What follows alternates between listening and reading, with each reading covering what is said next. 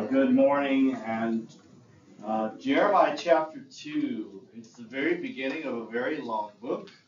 Not the very beginning, because we did the very beginning last week in Jeremiah chapter 1. I'm going to recap some of that for you in a moment. As we build on that, we're going to take a look at how Jeremiah moves into a message for others, where we started with a message for himself. Anybody need a book? Thank you. All right. Get that squared away. So, new study in Jeremiah, and we're going to eventually get to the book of Lamentations. But a key difference in chapter 2, as I just said, is that in chapter 1, God was speaking to Jeremiah. In chapter 2, God is giving Jeremiah a message for the nation of Judah. And it may be a little confusing that we keep seeing references to Israel here, but it's really the nation of Judah. The nation of Israel, the northern tribes, have already been conquered by the Assyrians when we get to Jeremiah's story. He was a prophet to the southern kingdom, because that's all that was left in Jeremiah's day. All right, by the time he was an adult, Israel was off the scene. The Assyrians had taken them out of their country and moved other people in. There was that mixed group that eventually becomes known as the Samaritans in Jesus' day. So we're looking at, even though it's talking to Israel, but it's also politically the nation of Judah. It's the same group of people, because that's all the Israelites who are left in the land at this point. We're going to talk about that. It's been a long time since God gave the Israelites the promised land. And he's speaking to the last group that's still in the promised land, and they're about to lose it too. We're looking at a civilization that's in decline, not just because they weren't politically smart. The primary reason is because they were unfaithful to the God who gave them success. And because of that, their time in the land is about to end. Of course, we know the whole story. If we study the Bible, we know that God brings them back after the exile. But this is the people that are on the verge of going into exile. Although at the beginning of Jeremiah's ministry, there's still some glimmer of hope that maybe the people will turn back to God and avoid exile. And we'll be talking about that as a main theme of Jeremiah as we go through. Now, some of you know, as we cleared up last week, we're not talking about a bullfrog today. We're not talking about that Jeremiah. We're talking about Jeremiah. He's a prophet. And do you remember what his nickname is? We give Jeremiah a nickname. We call him the what prophet? Weeping. The weeping prophet. Because this is a very sad story. This is, sometimes you see a movie and it looks bleak, but you know the bad guy's going to go to jail, or someone's going to, the bad guy's going to go falling off the tower at the end of the movie. You know the good guy's going to win. You're really surprised when there's ever a movie the good guy doesn't. I remember taking my wife to a movie. I think it was like Saving Private Ryan. It was a real sad story, and she was mad at me because I took her. She's mad anytime I make her watch a show where it's not a happy ending. Well, Jeremiah is not a book with a happy ending, so don't go into it expecting a happy ending. There is good news throughout the book, because there's redemption, but not everything in Jeremiah goes the way we might wish it did. So we're going to get into that today and see there's quite a bit to learn here as we go through these verses. So we're going to talk about Israel that was formerly faithful in the first 3 verses. We're going to move on to see that the Lord here has some questions for this kingdom of Judah, for the remaining nation of Israel, about their faithfulness. And it begins with questions and ends with condemnation. That very much like in a trial setting, God is calling his people to task, and they have fallen short of the standard, and they are now under judgment. And it's a very, very dire message from the very beginning of chapter 2 as we get into that. As we look at that, though, we want to understand that there are times in relationships that there's blame on both sides. We can see that in a marital relationship where neither partner is perfect, and both have to realize, okay, I made some mistakes, you made some mistakes. And in a parent-child relationship, we can say the same thing. That I don't know, maybe some of you managed to be perfect parents, but I didn't pull that off. And I made my share of mistakes, and sometimes the kid is at fault, but sometimes we realize that we as the parent were the one at fault. However, in the relationship between God the Father and his people, if there's a mistake or a problem, it's never God's fault because he is the perfect parent. He is perfectly faithful. We might be unfaithful to him, but he will never be unfaithful to us. And that was the situation that Israel was in. So as we go through the story, we're going to see some reminders of how God is faithful to his people. So look for those things that remind us how God is faithful to his people and faithfully cares for us. But also, we're going to spend a lot of time noting consequences of turning away from the Lord. What are the consequences of turning away from the Lord? And although I'm not going to make the mistake of making Israel and America equivalent, America is not Israel. We are not God's chosen people. However, we are a nation that answers to God.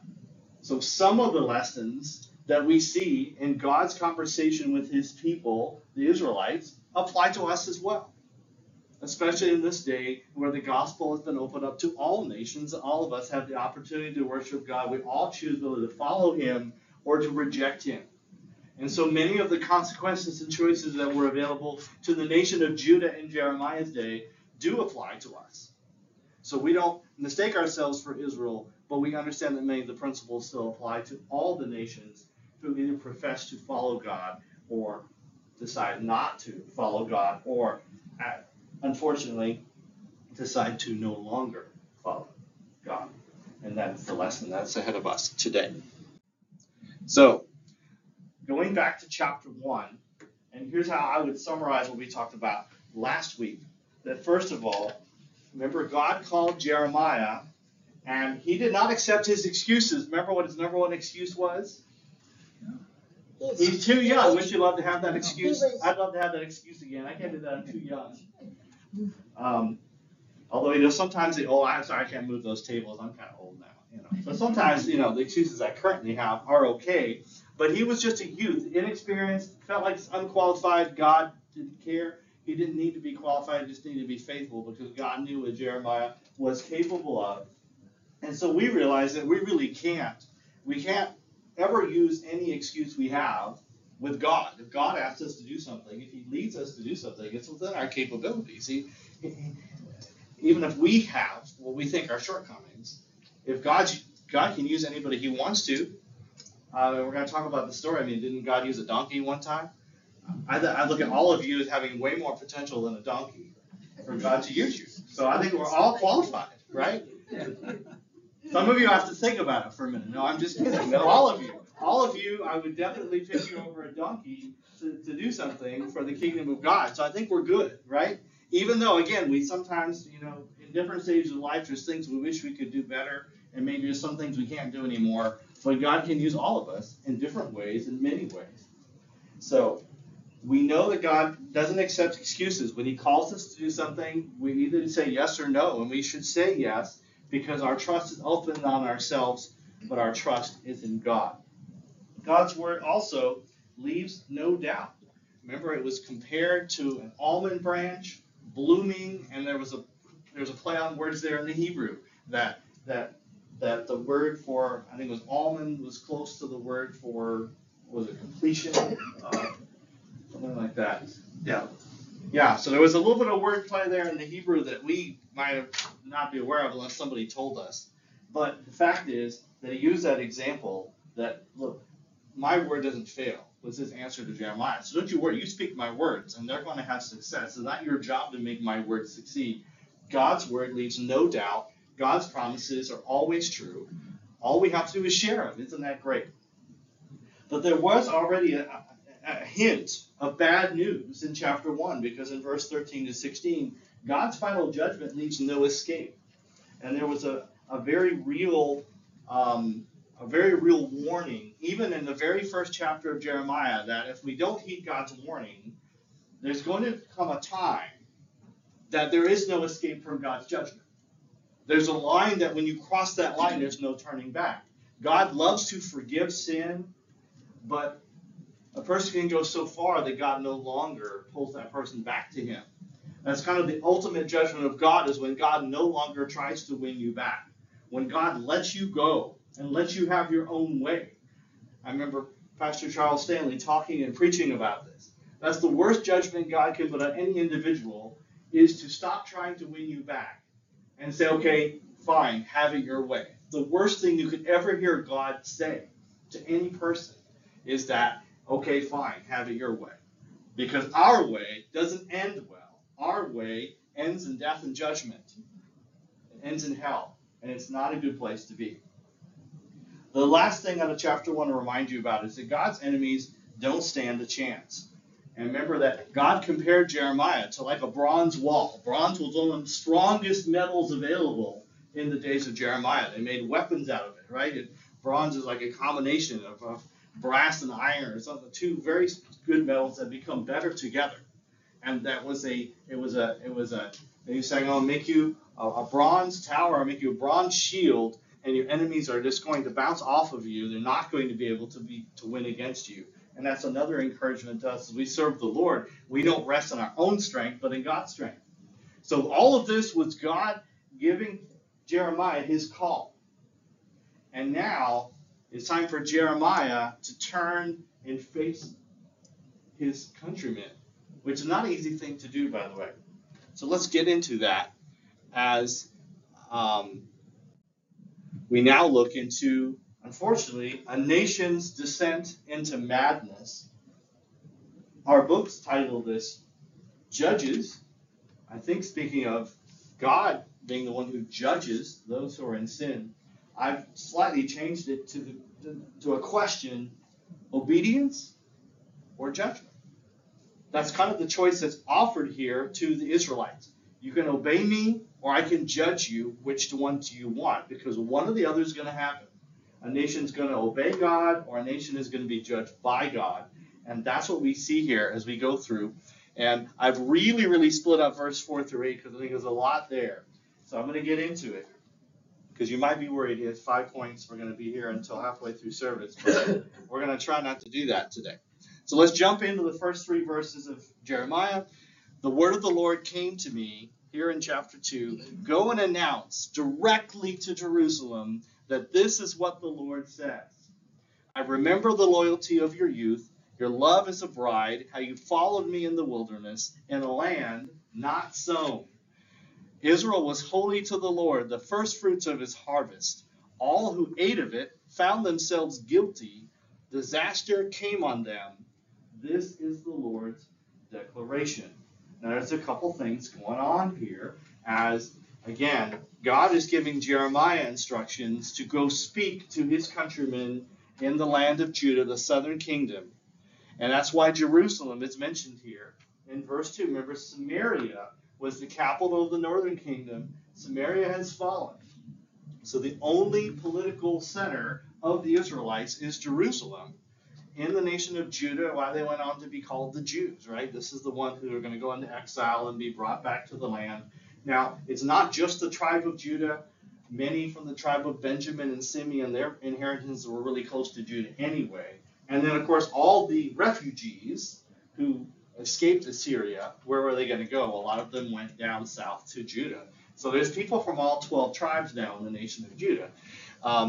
And Jerusalem is the political center now of the surviving Israelites, as it was before. But again, remember, for a while, there was an awkward split, right? There were 2 competing capital cities, and now we're down to just Jerusalem.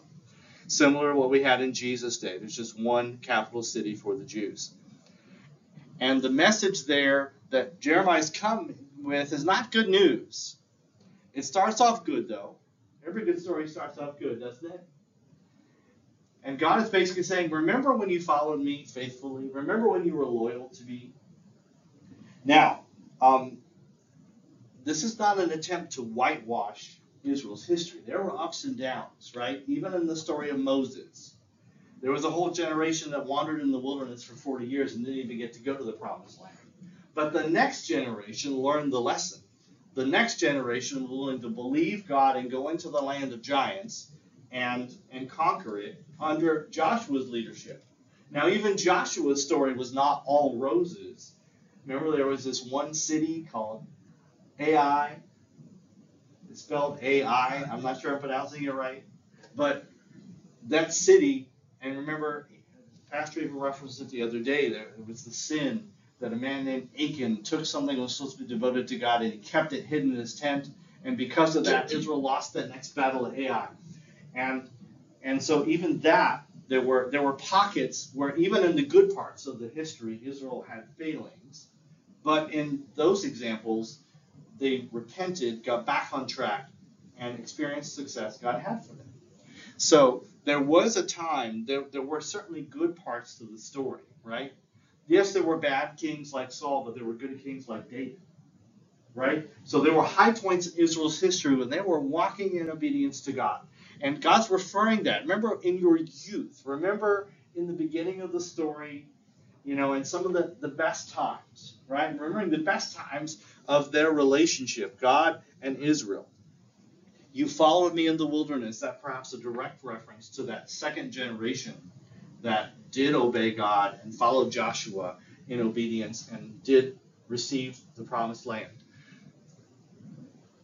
What I find interesting here in verse 3 is that we have this idea that Israel was holy to the Lord, the first fruits of his harvest, the first fruits of that first of the crop, and they of course were to sacrifice that to God, right? Bring a tenth of the first fruits to the Lord. They even had the feast of first fruits, right? Where the feast of one of those was the one where they presented I remember it was the Feast of Tabernacles where they brought the first fruits. So they brought that, right? They had that feast that came right after harvest, and part of that was bringing the first fruits to God. And so that bringing your first fruits, in some sense, it means you're bringing God your best because you know you owe it all to him. But also in calling Israel, God now is calling Israel his first fruits, kind of calling them the cream of the crop, basically. He's saying, you are the cream of the crop. You are the apple of my eye. You are my favorite out of everything that the earth was producing. You are my first fruits.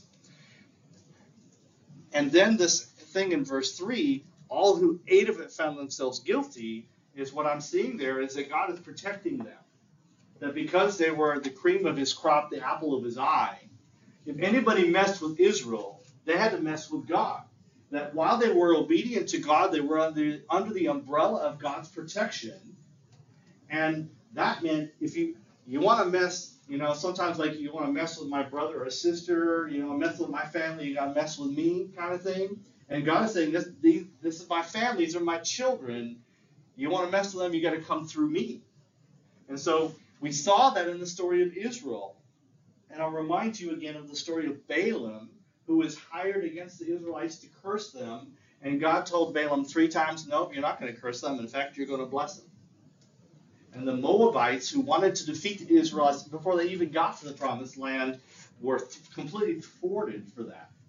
And I think that might be a reference that Jeremiah is talking about in verse 3. Those who tried to eat my first fruits, those who came against my people, they were found guilty, and disaster came on them. The disaster they intended to do to my Israelites, I did to the Moabites and the Midianites instead. And so that story really rings with this. There was a time when everything was good in Israel. They were obedient to God. God was happy to them. God was protecting them and saving them from disaster. And that's certainly part of Israel's history, isn't it? The good times. Look at this reference here in Numbers 31 about that story. And remember, there was a time, even before they got to the promised land, God gave them vengeance against the Midianites. The Midianites, we think that Balaam was a Midianite. The Midianites basically were hired by the Moabites to try and deal with Israel.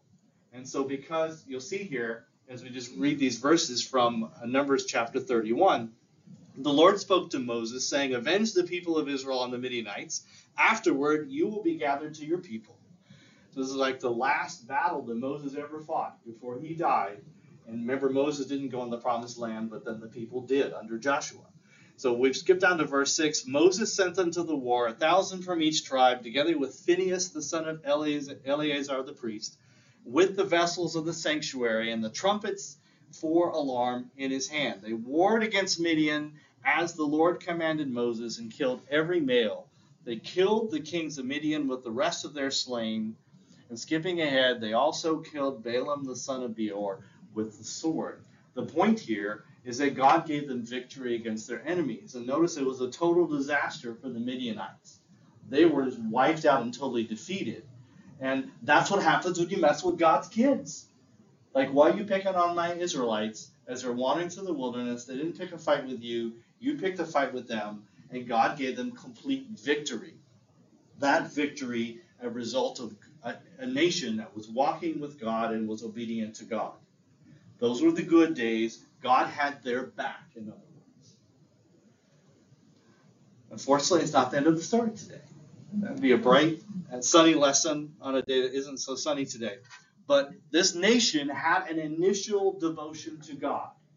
That's what we see in Israel's story. They started off devoted to God, and they reaped good consequences from that relationship. They got the benefits of walking with God, his protection. That came from an initial devotion, but it was an initial devotion. They didn't stay with that devotion. Now, it's been hundreds of years, and we know there were ups and downs.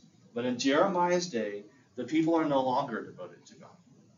So they were, at times, very devoted to God. Think about the bright spots. Again, the reign of David was another bright spot. There were times, even the book of Judges, they would walk away from God, they would come back to God. So there's been these ups and downs, but now it's down. And it's been down for a while as we get into Jeremiah chapter 2. And we see that Jeremiah now, through Jeremiah, God has some questions for the nation of Israel in their current state. So after that initial devotion, let's see what's next. Verse 4 and 5. Hear the word of the Lord, O house of Jacob, and all families of the house of Israel. This is what the Lord says. What fault did your ancestors find in me, that they went so far from me, followed worthless idols, and became worthless themselves? I'm going to stop right there. I think I've got enough to chew on just from these two verses here as we look at God beginning to ask questions about Israel. You ever confront maybe a child or a grandchild, and obviously up to something they're not supposed to be doing, and you start off with, what are you doing? You start off with a question, right? You don't always start off with the accusation. Maybe you should consider that I just came up and your hand is currently in the cookie jar. You start with, what you doing there? Why is the lid off the cookie jar? What's going on there? Well, he has got some questions. And his first question is, have I made a mistake? Have I done something wrong to you? Have I mistreated you? Is there some fault in me, God is asking, that has caused you to go astray? That phrase reminded me of Isaiah 53. For all we like sheep have gone astray. God knows that we have a tendency to go astray, so he's not surprised, but he's just checking. Is it my fault that you went astray? This is the question. It's kind of a question that we already know the answer, right? We understand that's a rhetorical question. No, there is no fault in God. God hasn't done anything wrong here. It's not his fault that they've gone off course, but they have. They've gone so far from me. You're way off course, God is saying. They're not just a little off course. This is not like, hey, you know what? You guys were fine a couple of years ago, but now you're off. This has been a steady decline as we're reaching the end of hundreds of years of living in the promised land, and we're right at the edge of them crossing that line of no return where God's going to send them into exile. So they've gone really far away from God at this point. And part of it, as you see here, is idolatry. Part of it is they're not worshiping God alone. They're giving God some lip service, but they are worshiping Baal and Ashtoreth and these other gods of the Canaanites, of the land around them, of their neighbors, instead of God himself. They're not being faithful in their worship. And that's a very, very big part of this. Take a look at this with me. Exodus chapter 20. Was it important? Had they been told not to get into idolatry? I think we can find several references for that, but the one you probably think of is the Ten Commandments. Like it's in the main, it's like on the front page, isn't it? In the very Ten Commandments, if you look at these first four commandments, it's about God insisting on being in first place the number one priority in the lives of his children. And that hasn't really changed, has it? God says, I have to be number one. I have no rival. You cannot worship me and some other entity. And we're going to talk about how those were fake, worthless in a minute. But the fact is, God does not suffer any rivals. So back in Exodus 20, God spoke all these words saying, I am the Lord your God, who brought you out of the land of Egypt, out of the land of slavery. You shall have no other gods before me. You shall not make yourself a carved image or any likeness of anything in heaven above, earth beneath, or water under the earth. And he even warns them, right, in verse 5, I'm a jealous God, and I will visit the iniquity of the fathers to the third and fourth generation of those who hate me. So as Israel, as the nation of Judah, has turned away from God generation after generation, now Judah kind of tended to do a good king, bad king deal. When we talked about the history, we looked at all the kings of Israel, and none of them were really faithful to God. We had terrible kings like Ahab. We had no good kings in the northern kingdom. In the southern kingdom, we do have some good kings. We have ones like Hezekiah and Josiah who have revival during their reigns. But it's been a while since we had a good king. We've had a couple bad kings in a row, and everything is falling apart. I think Josiah was the last truly good, faithful king of Judah, as I recall. And now we're in this situation where it's been a couple of generations since Judah has been faithful to God. And that's what even Moses at the very beginning warned them about, right? Just like that kid. I told you this morning, do not get in that cookie jar, right? The warning, the instruction was given, and you haven't followed it.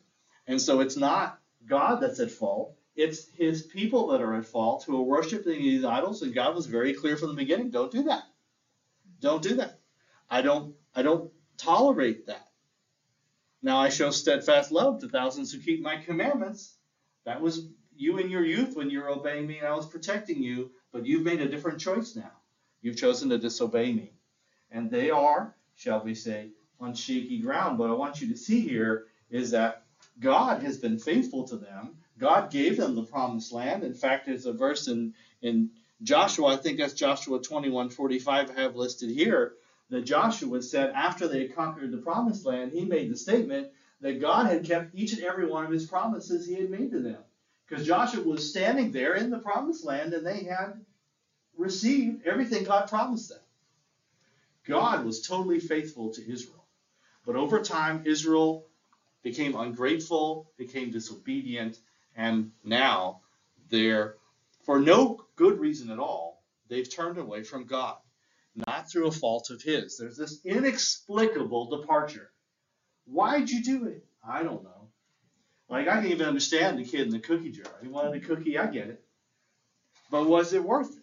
That's the thing. They're pursuing these other things, and we're going to find out that they're not cookies. They're not even cookies. It wasn't even worth it.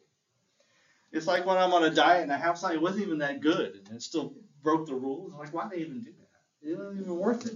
And that's where Israel's gotten themselves in the story. They're off doing these other things and worshiping these false gods, and they're not getting any benefits out of that. They're being disobedient, and they're not even getting anything good for it. They didn't even get a cookie. So this inexplicable departure, God is not at fault here, but they have decided to depart from God, even though God has fulfilled every promise he ever made to them. So as we get into verse 6, I want you to notice this. They stopped asking. This is the Lord's commentary on the nation of Judah.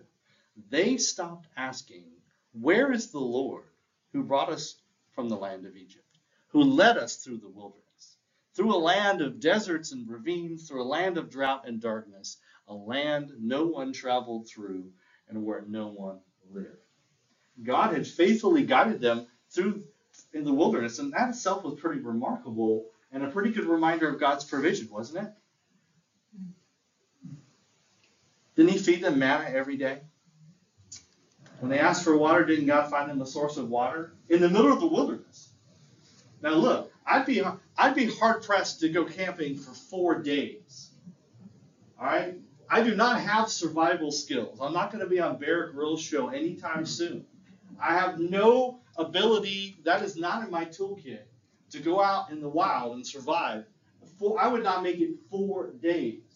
But God led them through the wilderness for 40 years. We saw God at work in the survival of those 4 children from the airplane in which their parents and the pilot were killed. We see stories of God's protection even today.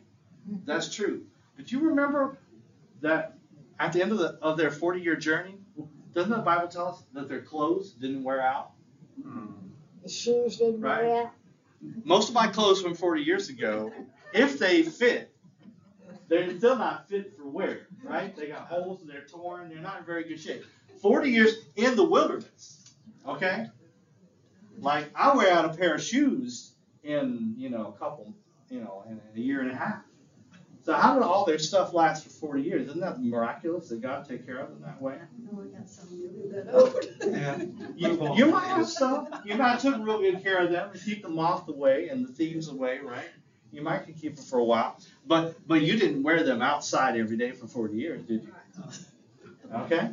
So God took really good care of them. And at some point, though, can you see in this verse they took God for granted? They took their blessings for granted. They forgot where they came from. And they kind of just forgot about God because everything was going good. The economy's great. We got all this stuff. By the way, did you know that if you're at the poverty line in America, you are richer than 97% of the world? If you're at the poverty line in the United States of America, you are richer than 97% of the people in the world. You have more stuff than most of the world. You are in the top 3%. And that's if you're at the poverty line. So, Israel forgot who blessed them. And I wonder if sometimes we've done that too. So the concern is they stopped looking for God. Here's the problem. When you don't have God anymore, what do you really have? See, those material blessings were not going to make them happy, and they were going to go away if they stopped obeying God. And what do they really have? Well, if they went back to the wilderness where they came from, where God led them out of, if you really want to go back there, what do you have? You have deserts. It's dry. It's hard to find water. Are you going to make your own manna every morning? And this traveling through a land of drought and darkness, doesn't that sound a little bit like Psalm 23? Though I walk through the valley of the shadow of death, I will fear no evil. Why? Because I'm big and tough? For you are with me. See, the only reason that David was not afraid in the valley was because God was with him. Well, if you're in the valley and God's not with you, you should be afraid.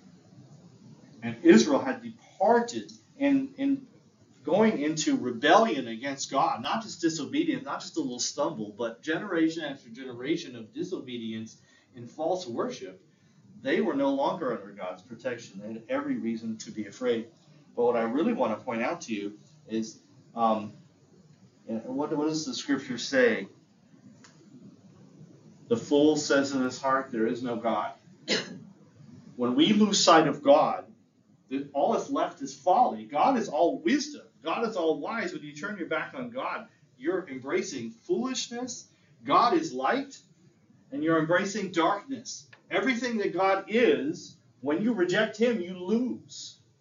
Everything that's good in heaven, the light and the joy, none of that's going to be in hell, which is the absence of God, which is the worst punishment for it.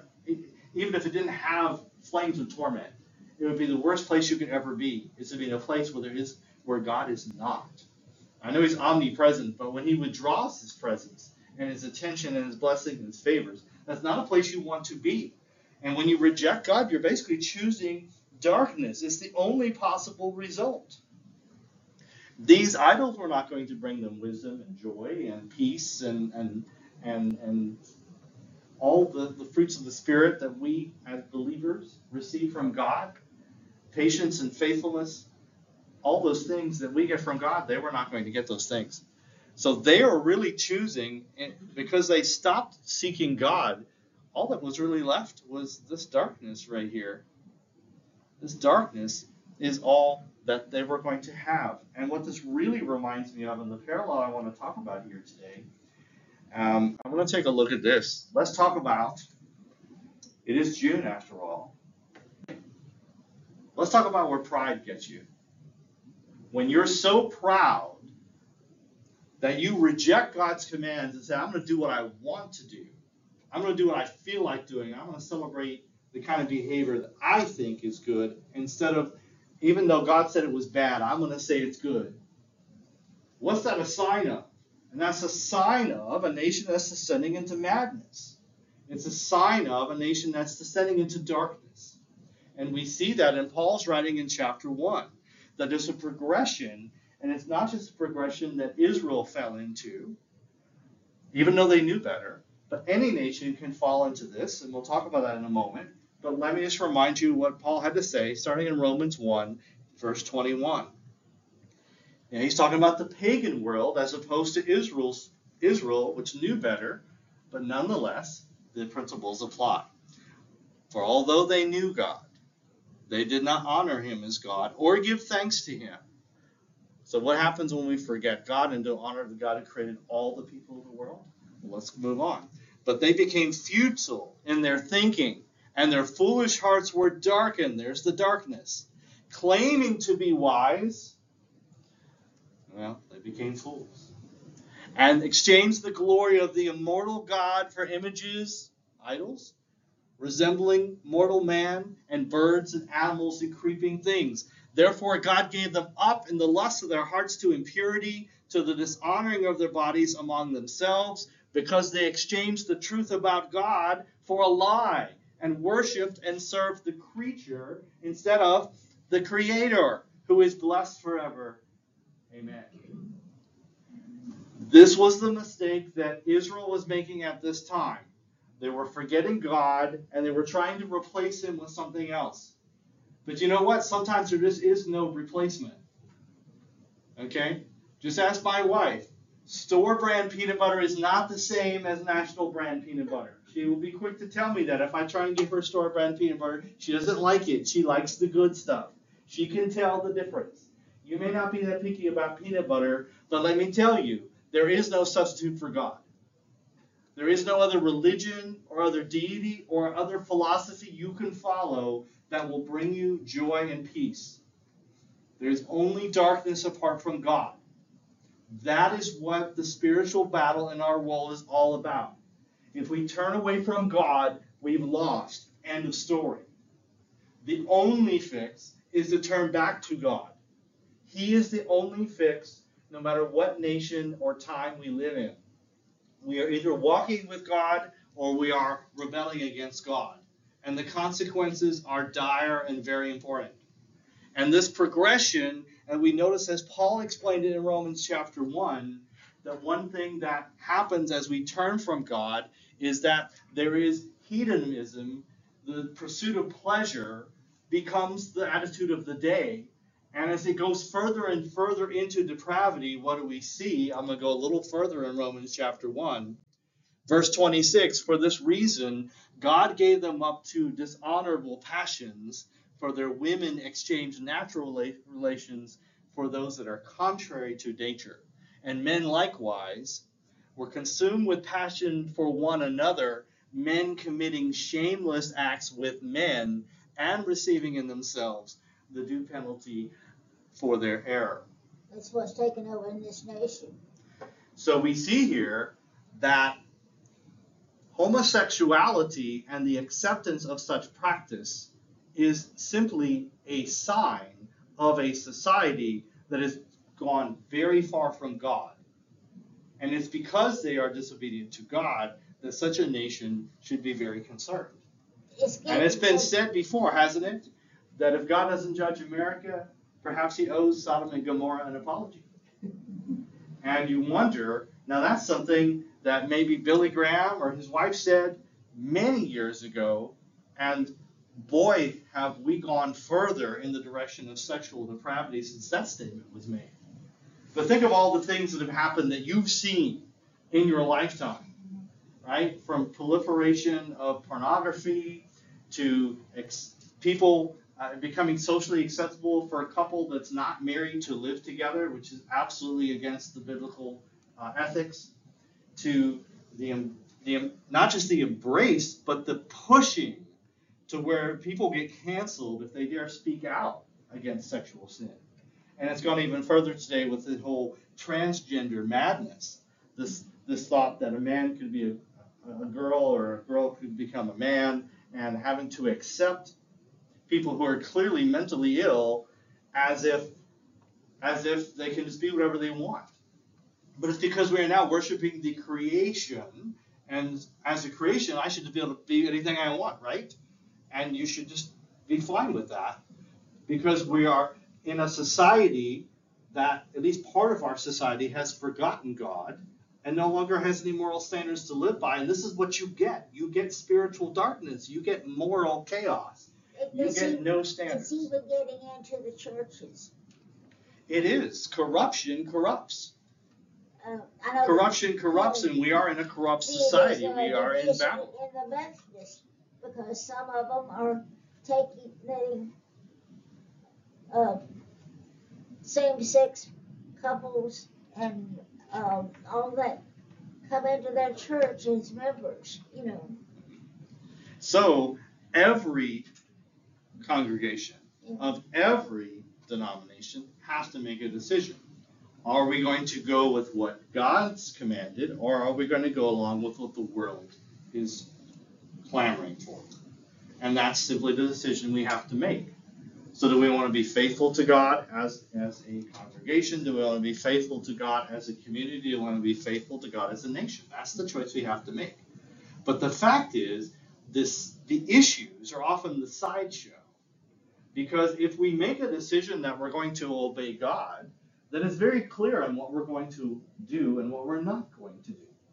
We're not going to lie, steal, cheat on our spouses, or do some of these deviant behaviors, because God said don't do that. It's as simple as that. So the real issue is, are we going to obey God? But understand there is a progression.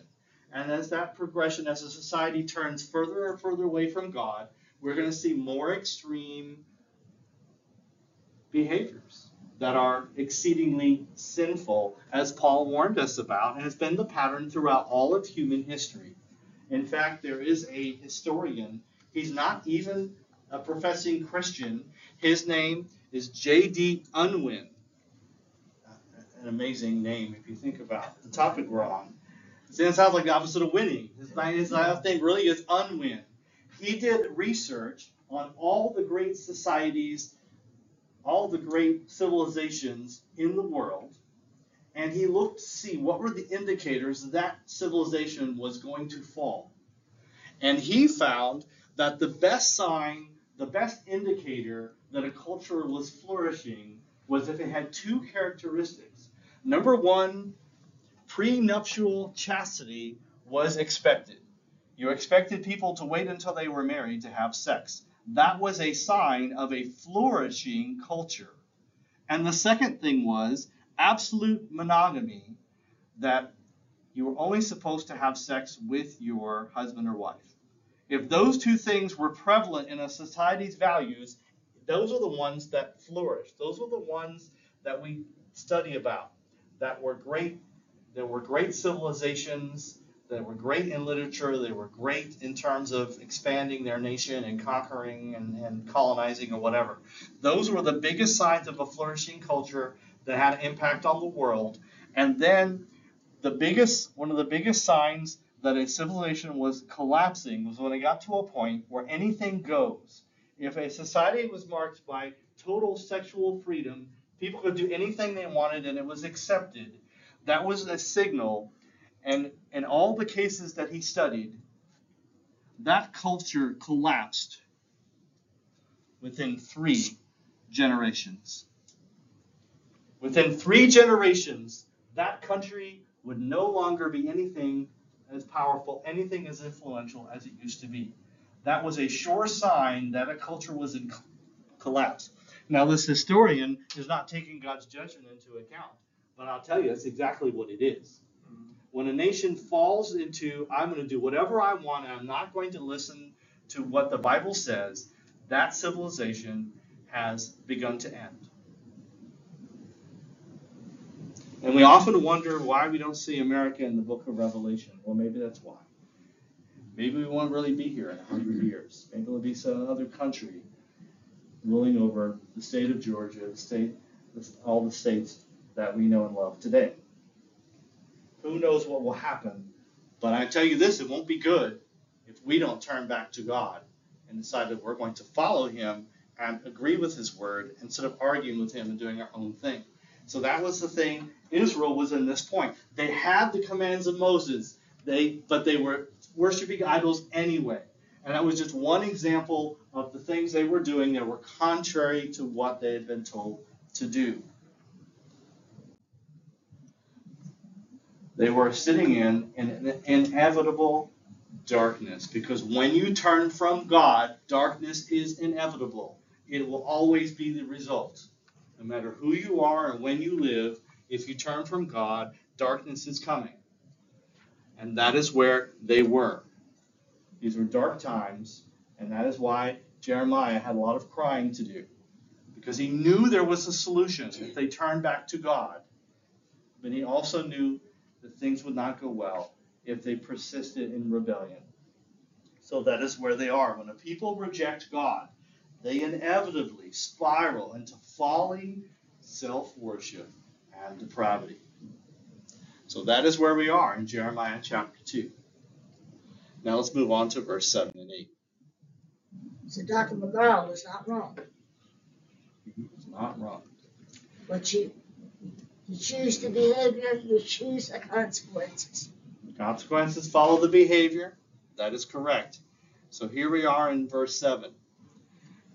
God again speaking to Israel. I brought you to a fertile land to eat its fruit and bounty. But after you entered, you defiled my land. You made my inheritance detestable. The priest quit asking, where is the Lord? The experts in the law no longer knew me. And the rulers rebelled against me. The prophets prophesied by Baal and followed useless idols. So as God continues to question, it's like, what happened here? Again, they stopped seeking God. What's noted here, first of all, you see again God making reference to the promised land. I gave you this land.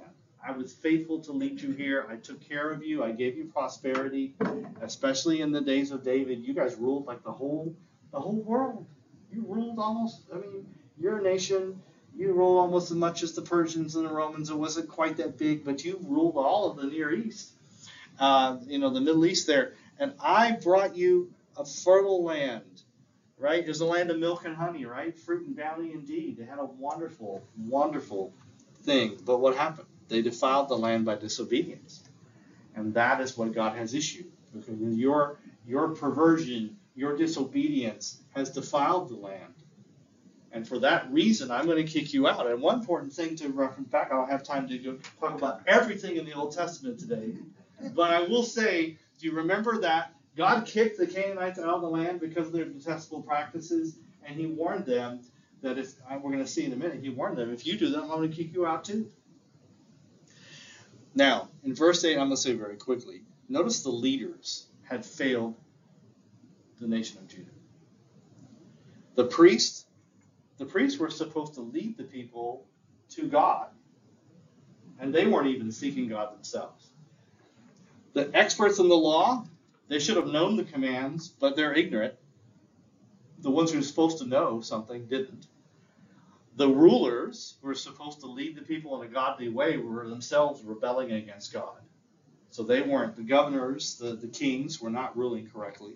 And then the prophets, they're supposed to share God's word, and they're probably saying what Baal has to say, and they're leading the people in Israel. So there's a total breakdown in leadership at every level. They're headed in the wrong direction, away from God in disobedience and rebellion. And that was an awful thing to see. Incompetent leaders who turn from God defile and ruin the blessings of God's people. And I think that's still true today. We have to avoid the mistakes of the past. Here's that reference. I promised you this reference out of Leviticus 18, and for the sake of time, This is where he says, don't make yourself unclean by any of these things, for by all these things the nations I'm driving out before you have become unclean. Obviously, we're jumping in the middle of the chapter. God had a lot of rules in the book of Leviticus, right? It's really fun reading, really exciting, action-packed. Not so much. But God did give them important rules for how they were supposed to live. And he said, look, you are not going to live like the people before you. And notice what it says in verse 28. Well, he says, lest the land vomit you out when you make it unclean, as it vomited out the nation that was before you. The imagery God says here is those people misbehaved, and I had the land basically throw up like you ate something bad, like you had sour milk or something, and I had the land expel those people because of their bad behavior. And if you turn into sour milk, I'm going to throw you out too. And this kind of really grotesque imagery is the land's going to throw you up. It's not going to be pretty. It's going to expel you from the land too, just like it expelled the Canaanites you conquered a couple hundred years ago. That was the warning God gave them. This is Leviticus. This is still Moses writing. This was the warning they had from the very beginning. But if we forget about God and we don't study his word and we forget about the warnings and promises of Scripture, we're going to follow the same trap. So that was the concern. This is where the people are in Jeremiah's day. They have forgotten God, and they're about to be expelled, sent into exile from the land because of their own sins. Because they have inept leaders, they're facing an inept defilement. They've blown it, basically. They had this chance, they had the promised land, and they have totally messed up. They've gone the wrong direction, and they're now guilty of sins equal to or maybe even worse than the pagans that God kicked out of the promised land to give it to them. And they're about to lose the promised land because they've defiled it. Because instead of following God, they have been totally inept and turned away from him and forgotten all the rules God gave them. So that takes us to verse 9 through 13, and we're going to take a quick treatment of those verses anyway. But let's take a look at them. Here's where the court setting I mentioned earlier comes in.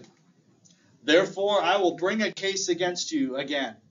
This is the Lord's declaration. Remember, that phrase happens over and over again in Jeremiah.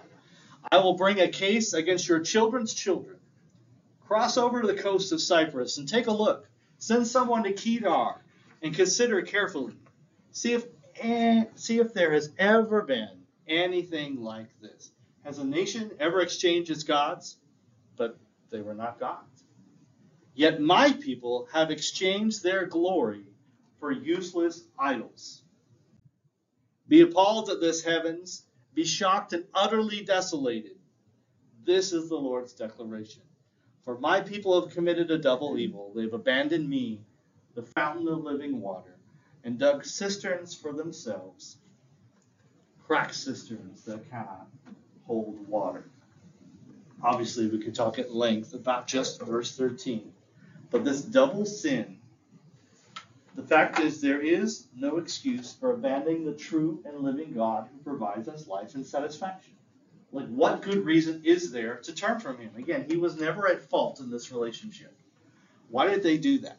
Even the pagans had never given up their God for some better God. It's not like a sports league where, hey, let's make a trade. We like your guy better. Can we have your shooting guard, and we'll send you our center who we don't like him anyway. But the fact is, they weren't trading up. They weren't trying to get a better job. There is no better God than God. Even the pagan nations who had false gods did big trades, and you know what? We're going to just worship a different God next year. Israel had turned their back on God for these inferior false gods. And again, it was inexplicable. Why did they even do it? But in turning from that, they had turned from the only source of life and satisfaction. And what do they experience now? An empty life, and they have only themselves to blame. Last references of the day, Jeremiah 17:13. It is a scripture that we're not going to have in one of our studies, so I wanted to pull that out. Similar thing, Jeremiah is saying again, O Lord, the hope of Israel, all who forsake you shall be put to shame. Those who turn away from you shall be written in the earth, for they have forsaken the Lord, the fountain of living water. There's only one source of living water, folks. It's the Lord. And those who reject the Lord, it's no wonder that they're thirsty. It's no wonder that they're seeking satisfaction because they've turned away from the only source. And a quick reminder, Amos chapter 8, verse 11 that we studied about a year ago, 2 years ago, it's been a little while as we studied the minor prophets. Behold, the days are coming, declares the Lord God, when I will send a famine on the land, not a famine of bread, nor a thirst for water, but of hearing the words of the Lord. That is the most grave famine you could ever have. And when we're living in a culture where you get flack for sharing the truth of Scripture, you know we're in a tough place. But those are the only words we can share that give life, is the words of God. So we have to keep sharing them. Unless we turn back from God, there is no hope. There's an inexcusable dryness in the land. When you turn away from God, you will find drought, you will find desert, you will find darkness, you will find defilement if you depart from God. What's the solution? Turn back to God in repentance and be devoted to Him again. I hope that our country will do that. As we're going to see, Jeremiah's Judah does not choose to do that. But he warns them, and they have every opportunity until they cross the line, the final line. It's a sad thing.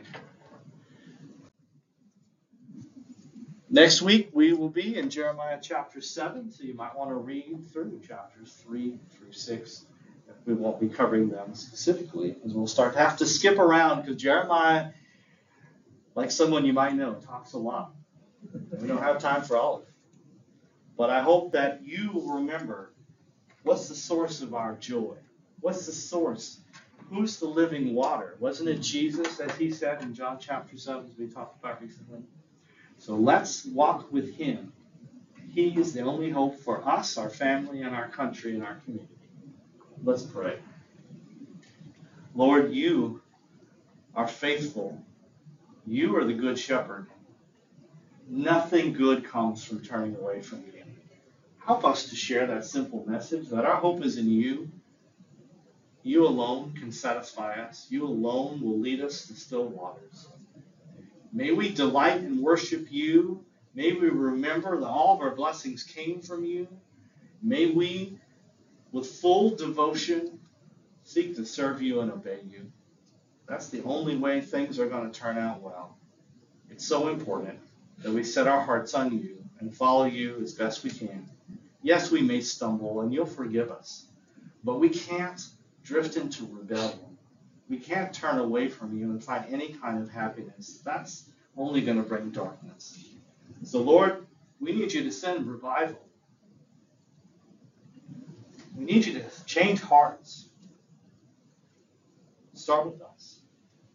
And let us truly get back to loving you and following you with our whole heart as you've asked us to.